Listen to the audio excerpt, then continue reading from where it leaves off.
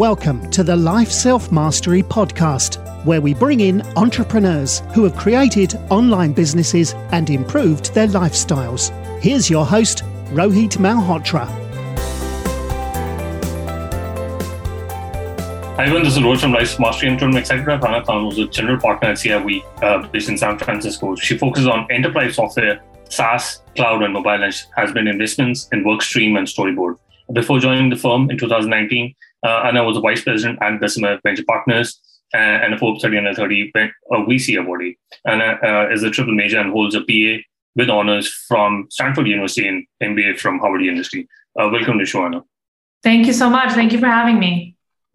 Awesome. So, you have an interesting journey because you grew up in Pakistan and then you made your way into US and into the world of venture capital. How was your childhood growing up in Pakistan?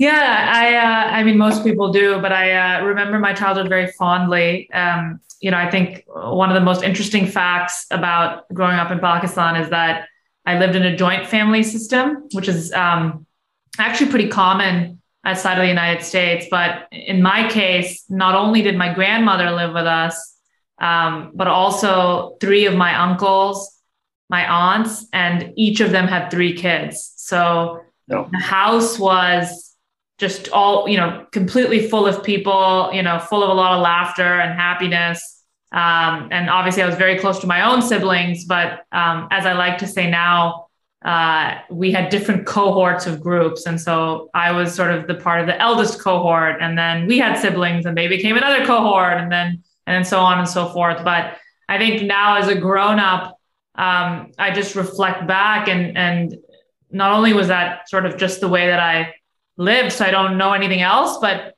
when I came to the United States and I lived in a dorm, and now when I have to interact with, very different personalities, it's not odd to me. And it wasn't something that I had to sort of grow into. It was just almost in my DNA, kind of having exposure and being around people that were very different than me. I mean, all my cousins today, they're all over the world. I mean, some are in the US, some are in Pakistan. All of us have different passions.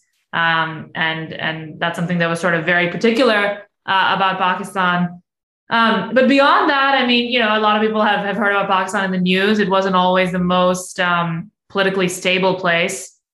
But I think what it taught me was that truly what matters is your family and your health and your safety. And of course, we are very lucky to have the careers that we do and to be part of, and for me personally, to be part of such an interesting industry. But when those things aren't stable, like you really truly value, a roof over your head and loved ones and just kind of safety. And I think I never, ever, ever take that for granted because in Pakistan, it wasn't always clear.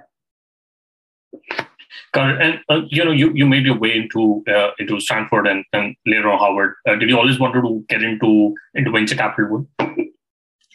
Yeah, I wish I had a better story there. The reality is that some of my close friends know this, but actually I wanted to go to Stanford to either be a human rights lawyer. I mean, again, it's sort of what I just talked about. Like I really did care about kind of stability and giving people those basic human rights. Obviously I'm not a human rights lawyer. I wanted to be either that or I wanted to be a genetic engineer because I loved kind of biology and just how much we could do with understanding a person's genetics. And so, no, I had no idea about what venture capital was. Frankly, this is embarrassing to say, and definitely not the case at Stanford anymore, but probably till I was a senior, I didn't even know what a venture capitalist was in college. And now tech is so pervasive, but back when I went into school, it wasn't yet. Like, yes, we knew what entrepreneurs were, but like we didn't know what the people behind the entrepreneurs were at all. And so it was very new to me, and tech itself was very new to me. Actually, I attribute a lot of my fascination with tech to two professors at Stanford that kind of pulled me in, and it was the way that they taught their classes and they exposed tech to me that I realized, oh, wow, this is actually the fastest and most accelerated way to make change in the world. And so that always was kind of my underpinning and my foundation. And when I saw like, oh, actually, I am in Silicon Valley and I'm right next to Sand Hill Road, and all these people are doing amazing things, and they're not waiting for governments to change things. They're not waiting for societies to change things. And so what if we can create change through this? And if you see actually in a lot of my investments, it's truly software that I believe is making someone's life better, not to downplay consumer investments, which I think are really great, or investments that kind of make your social life better. For me, it's, I sort of say I like to invest in software that's for the forgotten worker, those that are still kind of overpowered with manual processes and who, can't,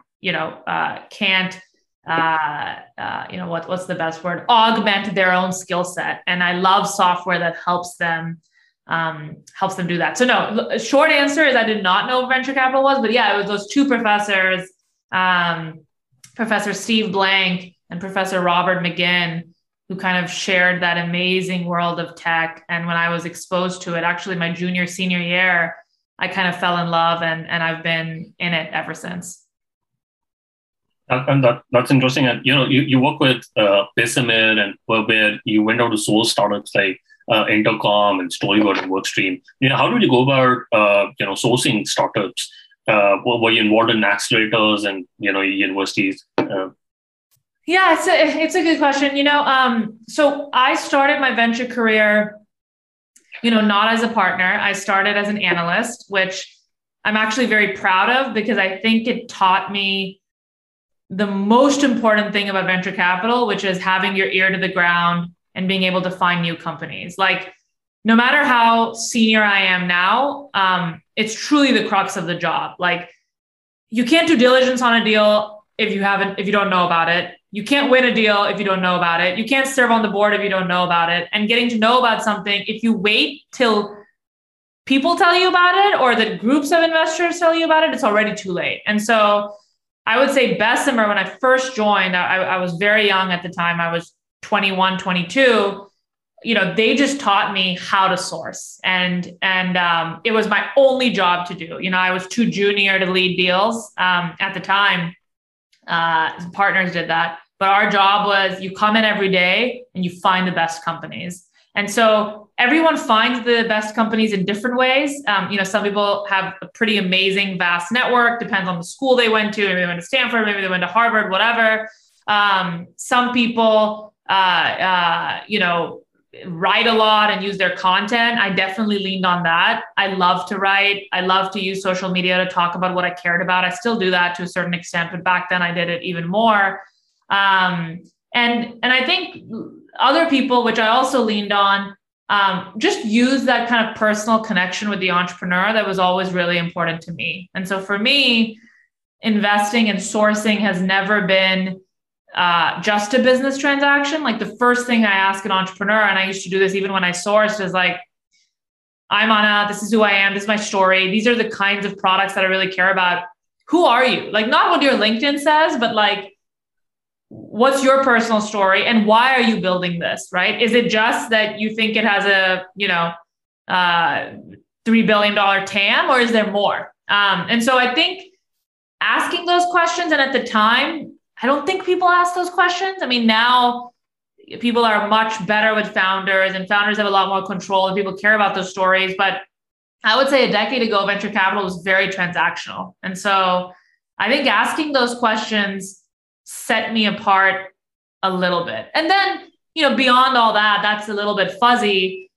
To be a good sourcer, you just also have to have volume. Like, I never felt like sending a cold email was beneath me. Actually, still, some of my best days are when I have time to send cold emails, like when I can sit on the internet, go and search awesome new products, have some time to think, and send cold emails. And so I did a lot of that. And out of a variety of those things that I just mentioned, I was able to find kind of Intercom and Workstream and others, which I've been very lucky to have invested in.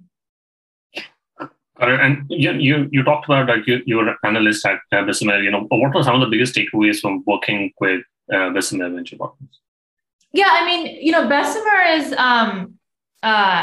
one of the top analyst programs, because again, and venture has changed so much. So I always like to give the history. A decade ago, there were very few firms that took a bet on young people. Actually, they didn't. They said, you're either going to come in to be a venture capitalist if you've built and sold a company, or honestly, if you've been an investor for 10 years. Otherwise, you have nothing to contribute to us. And there were a few firms at the time, and I started off in the East Coast, actually. Insight, Union Square Ventures to a certain extent, and Bessemer. And they were the ones that said, actually, we don't want to wait till someone has experience somewhere else and bring them on board. We actually want to train people and grow them within our own organization. And Insight does the same thing. And so, honestly, I learned a lot about what venture capital was at Bessemer. Again, to my earlier point, just the importance of sourcing. I mean, Bessemer is the type of firm that, like, I would always joke and say, we did all the important stuff and none of the fancy stuff in venture. And so, like, we were not the firm hosting the big parties and the happy hours. But if an entrepreneur cared about a market and wanted to talk to us about that, like, we were the ones that would nerd out with him or her. And so I think those are the foundations that I learned. Just like, it matters, like, know what you're talking about, ask the right questions, have a lot of humility, and don't forget that sourcing is the heart of venture. I would say those were kind of the key things that I took away. All right. And, you working at CRV as a venture partner, what are the three core elements that you look for in every deal? Do you focus more on the team or the market or the opportunities? I do wish there was sort of one key thing. It usually is a combination of things, and every partner is going to say something different to you. For me, the person that I'm betting on is very, very important. I actually think the best founders can even create a new market, right? It's a market that no one can see and they'll just make it happen. So I do care about the person and their story and how much they want it, right? If I meet someone that just kind of, I don't know, spent a year coming up with random ideas and then just said, oh yeah, this is like good enough, that's likely not the person I want to bet in. It's the person that couldn't get the idea out of their mind, because those are the people that I think will, there's no doubt they're going to make it work. So I care a lot about grit and hustle and passion in a founder. I would say the second thing is I do care about early product market fit. And that doesn't mean you need to have millions of dollars of revenue, but early signs, something like, oh, we have a design partner that, even though our product is not fully launched, that is spending, 5 hours in our product. That's a very good sign. Or we've done no marketing to date and we're getting all these inbound requests. Another good sign. And so when I say I like kind of early signs of product market fit, those are the things I look for. It's harder for me, unless I really know a founder well, to say, you only have a slide deck, you don't have a product, we have no idea how the market will react, here's 5 million. That's much harder for me. Not to say we can't do that for the right founder, but yeah, I like to see kind of that amazing leader and then also early signs of product market fit. And how do you approach when it comes to investment decision-making process among other partners in the firm? Yeah, at CRV, which is pretty special about CRV and our firm, is independent partner conviction matters a lot. There have been instances in my partnership where partners have said, I think the market is fine.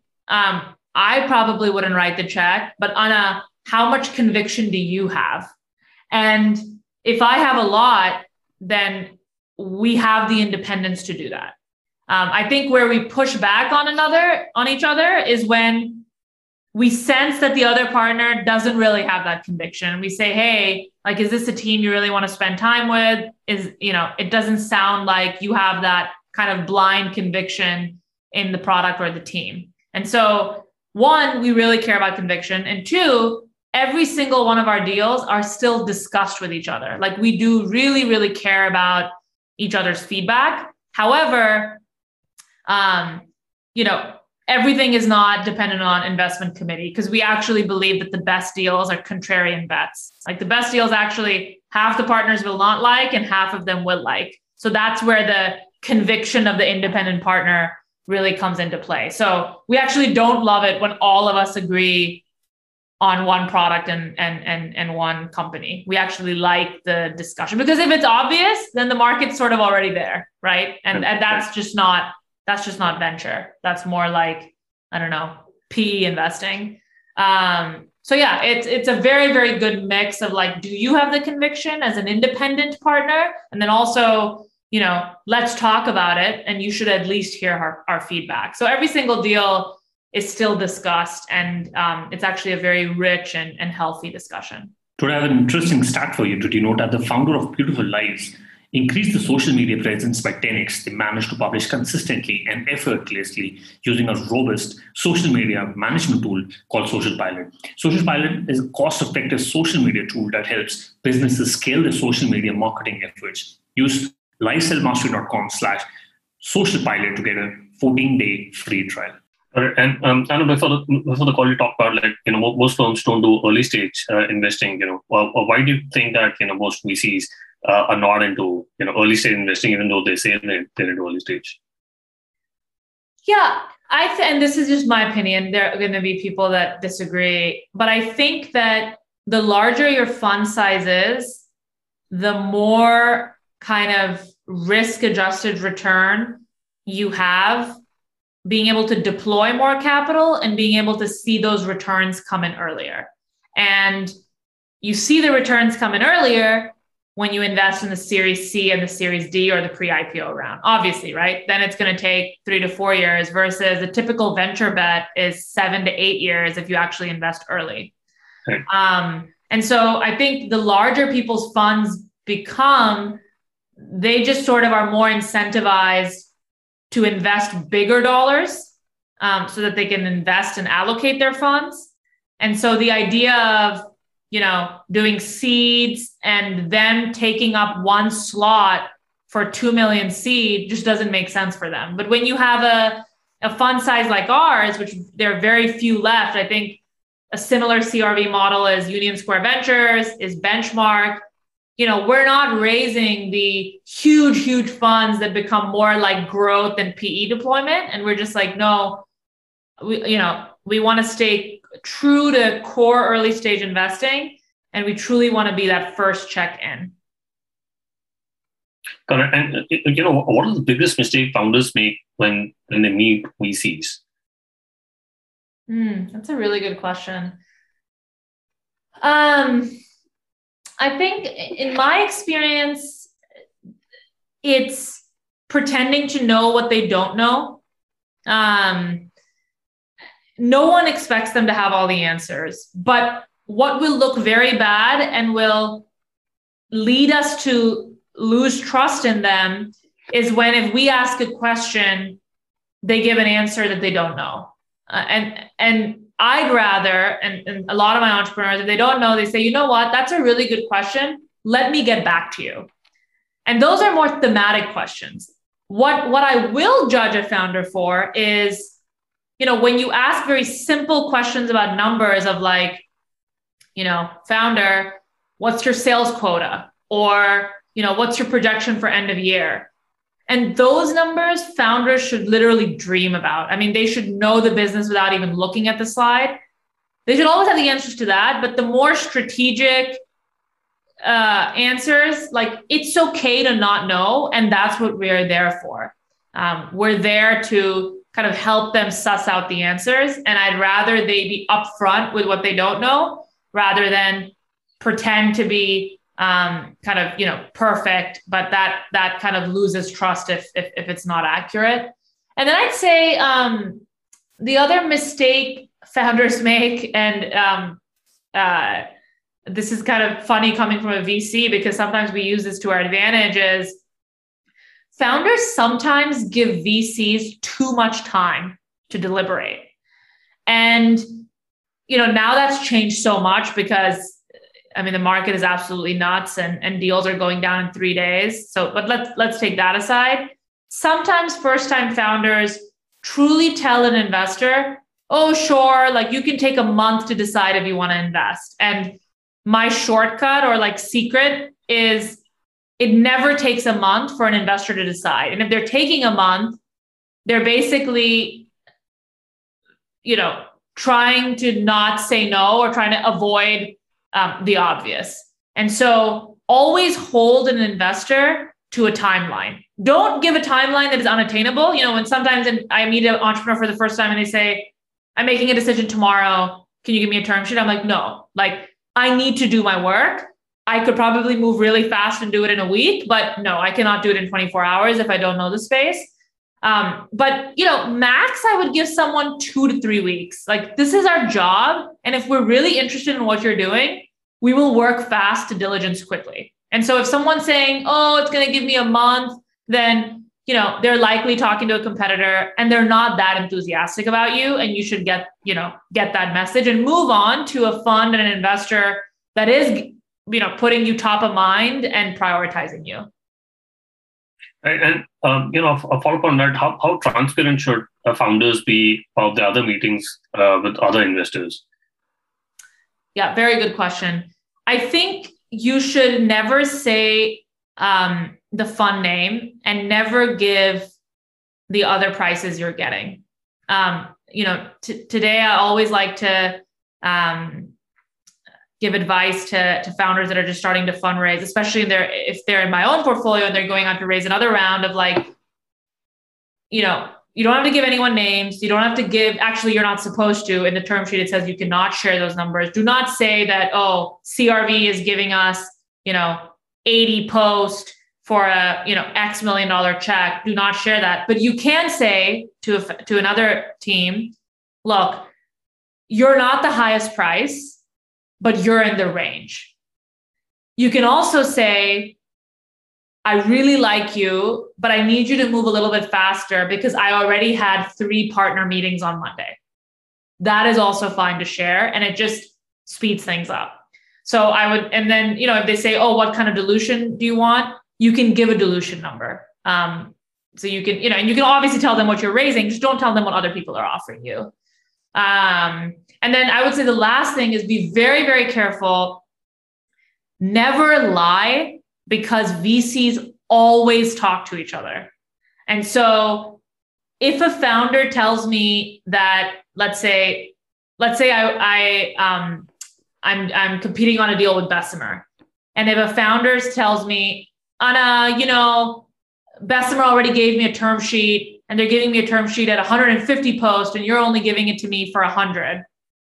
Like I could find out eventually down the road that Bessemer never gave that term sheet. And that'll not be, a great kind of, I will not have a great opinion of the founder for sharing that. And VCs talk a lot. And so I would always say, unless something is actually never give the details, but unless you've actually had 3 partner meetings, don't tell someone you've had 3 partner meetings. If you actually have no others, you can say something like, we are talking to other investors and we're hoping to just work with the right partner for us, right? Just never lie because it will come back to you if you do.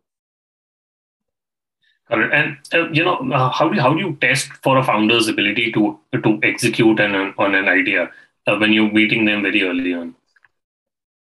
Very good question. I think a lot of it is just gut instinct. I think founder references help.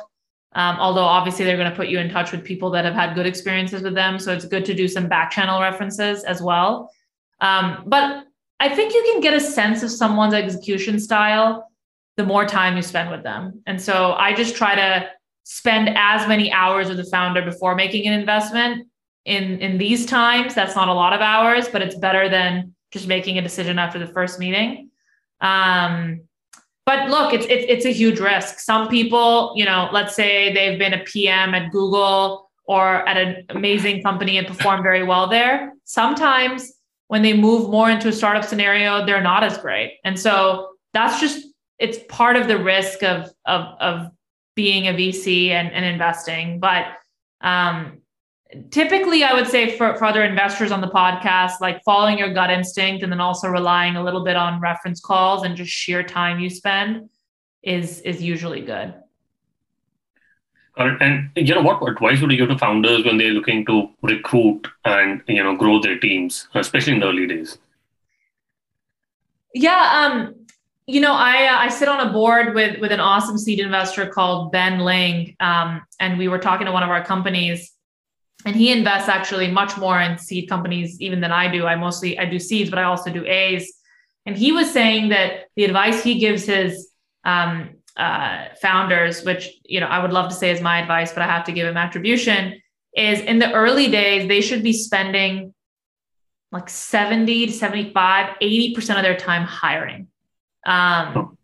Which is, when you tell a founder, they're like, no, well, I need to be working on code and I need to be making my marketing website. But it's like, no, the more you do that, the more in the hole you get of not having enough people to delegate to. And in the early days, you have to just hire, and then people know kind of what they need to be working on. And yes, you have to plug in holes. That's why we didn't say 100% of your time, but the early days, it should be all about hiring. And I would say how to hire. I mean, in all my companies, hiring is top priority, and it's really hard right now because I would say remote has actually given people the ability to work anywhere. And so now they can work anywhere, but also work for the top companies. And so competing with they don't have to move to San Francisco anymore to work for Google. And so competing with that kind of salary for an early stage company is really, really hard. And it's one of their biggest struggles in this market. And so, the other piece of advice I say is, look, there's only so much you can do with recruiting firms. Like if hiring is that important and you're still a limited team, I would just hire an internal recruiter. Like it's worth it to have someone whose job it is to help you recruit. And once you have a steady team, 10, 15 people, the job gets much, much easier. Got it. And you talked about remote work, but how do you build that relationship or trust and vulnerability with the portfolio company founders? Yeah, the world has really changed a lot since the pandemic. The first time that we sort of moved to video, it was very uncomfortable for everybody. Like even me talking to my partners about a deal that I wanted to do, the fact that I wasn't in the same room made communication much more tough. And the thought of giving millions of dollars to people that you never had a meal with was even harder. And it took us a while to sort of start doing that. But a lot of funds started doing it. We started doing it. And now, honestly, it's not ideal. I would love to have a coffee or a meal with somebody before, starting a 10-year business relationship, 8, 10, however long it takes. But it's just, the pandemic will not allow that. And as you can see, things happening with Delta, I don't think we're going to be going back to normal anytime soon. And so frankly, we just got used to it. And now it's hard, but you can still develop that level of trust just by sheer number of hours on Zoom. Zoom is better than a phone call.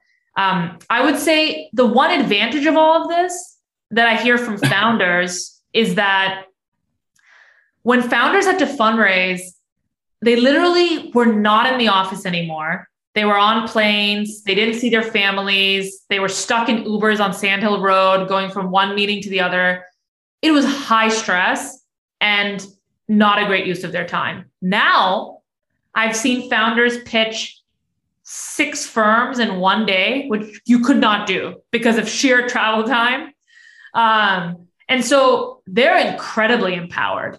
And the fact that they can shut that down and then start a meeting with their own team so that they're still involved while they're fundraising is amazing. Otherwise, they were away from the office for 2, 3 weeks, 4 weeks while fundraising. And so founders love this. Yes, they do miss hanging out with us. And sometimes actually, with masks on, we can go for a walk, or with masks on, we can sort of, get a coffee. But yeah, it's, it makes it harder to, see body language and really jive with somebody, but it's also like the whole world is now doing business on Zoom. And so I think humans and investors and founders have just adapted. But founders actually, even post-pandemic, they may actually prefer Zoom fundraising to in-person because of how much breathing room it gives them, and it gives them more power. Mailman is an email assistant that shields you from unimportant emails, minimizing interruptions and making your days calmer and more productive. You can visit mailmanhq.com and use the code LSM, which gives you the benefit of 15% off for the first year on the annual plan, which already has 20% discounted compared to the monthly plan. So you can visit mailmanhq.com and use the code LSM. Yeah, no, absolutely. I think Zoom has really helped our founders a lot. And, you recently invested into Cord, and the founder of Cord, Eric Lando, came on one of the episodes, which is 193. We'll put that in the show notes. What made you invest into Cord, and how did you do the diligence, since the company is based out of London? Yeah, well, I did the diligence sort of how I do any of my diligence exercises. They were very nice to introduce me to some of their early customers. I had also done a lot of market work in that market, sort of, data labeling and automation. And I relied a little bit on my own network of people that have invested in and around the space. And if you're a software investor, you kind of just see the reality that there is more data for us to make sense of. And you could keep on outsourcing it, but the more data you have, the more you realize how specific and the fact that a lot of it is proprietary and private, and you'd like to actually be able to make sense of it and label it internally. And Cord is one of those tools. And I very much believe in sort of end-to-end automation, not having to rely on human beings doing manual work. And so the fact that they had cracked the code on that, I thought was an incredible technical feat, and they had already achieved that. And so the rest of it is just about, making that better, but also just kind of GTM, go to market, and being able to get in the hands of a lot of customers. And frankly, I met them before they had even graduated YC, and I had not met a company in my career that had made so much progress while being in YC.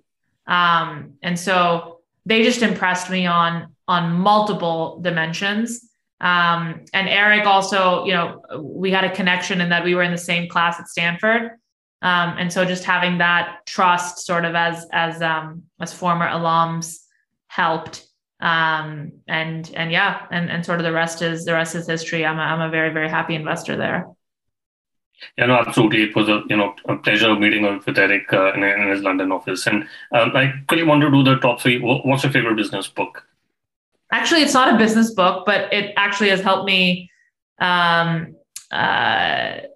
perform better, I think, and just be kind of more alert. Is this book? I actually mentioned it in another podcast as well, called Why We Sleep by Matt Walker. And I think in America, you have this culture of, the best people sleep very little because it's almost a source of pride. And that book just kind of totally changed my perspective. And I realized that it wasn't actually laziness. It's actually a form of power to need to sleep 7-8 hours a night. And I really prioritize that. And no longer do I have that afternoon lull. And I find myself being kind of incredibly focused and sort of I can give my best. So it wasn't really a business book, more a science book, but I learned a lot about sort of how to be most productive from that book. All right, we'll put that in the show notes. And if you could go back in time when you started being in the VC world, what is the one thing you would have focused on or done anything differently? I think that I've always not been afraid to share my views, and I've been pretty opinionated, but it took me a while to gain that confidence, especially in the earliest days, because venture was so new to me. Like, as I said to you, I had just learned about it before graduation. And I felt a little bit like I was an outsider in tech, but I wish I had even voiced my views and formed opinions and been brave enough to share them even in the earliest days, because actually I saw tech with truly fresh eyes.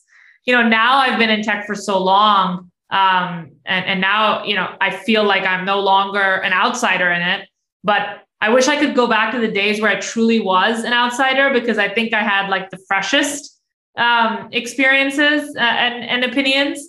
And I wish I just would have been kind of confident enough to share them back then in the earliest days. And look, I think if you're, open to saying, this is what I believe, but it's my opinion and I could be wrong, that people are very open to listen to you. And you don't always have to be, 100% certain when you're just kind of sharing opinions. And the world kind of, especially for female investors, like we feel like everything has to be so buttoned up and 5 times verified before we share our views. And yet, no slight on men, but men are, tweeting, 100 tweets per second with whatever they want, but people are listening to them. And I wish we just sort of had more confidence in kind of speaking and using kind of social platforms to share our learnings. Absolutely. I think that's a great insight. And do you have any favorite online tool, for example, Gmail, Slack, Zoom? This is actually a very funny one. I am still a very engaged Evernote user. Most people have sort of moved on to other tools. Evernote, and then another one that I love is Apple Notes. I actually feel it is so incredibly easy to edit, reference. And so my entire life is sort of, even on the personal side, like the places I want to travel, whether I'm like furnishing my house, what I need to buy, is on Evernote. And then my like day-to-day to-dos, because I sort of live my life on my cell phone, are all on sort of Apple Notes. And it just makes kind of checking things off and iterating super, super easy. But I would say my business favorite tool is actually my own company. So I'll give a little bit of a shout out here, is Storyboard.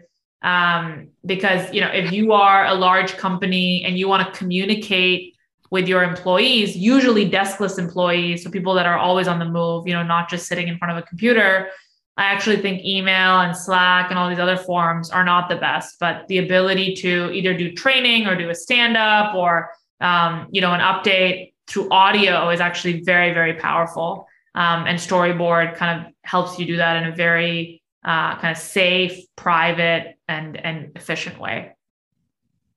We'll put that in the show notes. What is the best way people can reach out to you and know more about CRV? Yeah, I'm a pretty prolific tweeter, and I write a lot about my companies, why I invested in them, why I think they're building tools that will change the world. And so I'd encourage everyone to, visit me on my Medium site. My Twitter handle is Anarchy, which is a play on my name with 2 Y's in the end. And so I'd encourage you guys to check it out. Oh, and then one other thing, I do have a newsletter where I give, I profile entrepreneurs, and then I also give updates for how to pitch. So fundraising kind of tips for early entrepreneurs, and it's called Keeping Things Sassy. And it's about a monthly newsletter. So I promise you won't be getting that much spam. But if you go to my Twitter, you can subscribe, and I would love to have more subscribers. We'll put that in the show notes. And thank you so much for taking your time speaking to us. I really enjoyed the conversation. Of course. Thank you so much, Rohit. Thanks for listening to the Life Self-Mastery podcast, where we teach you how to start and grow your online business. For more information, visit Rohit's blog at www.lifeselfmastery.com.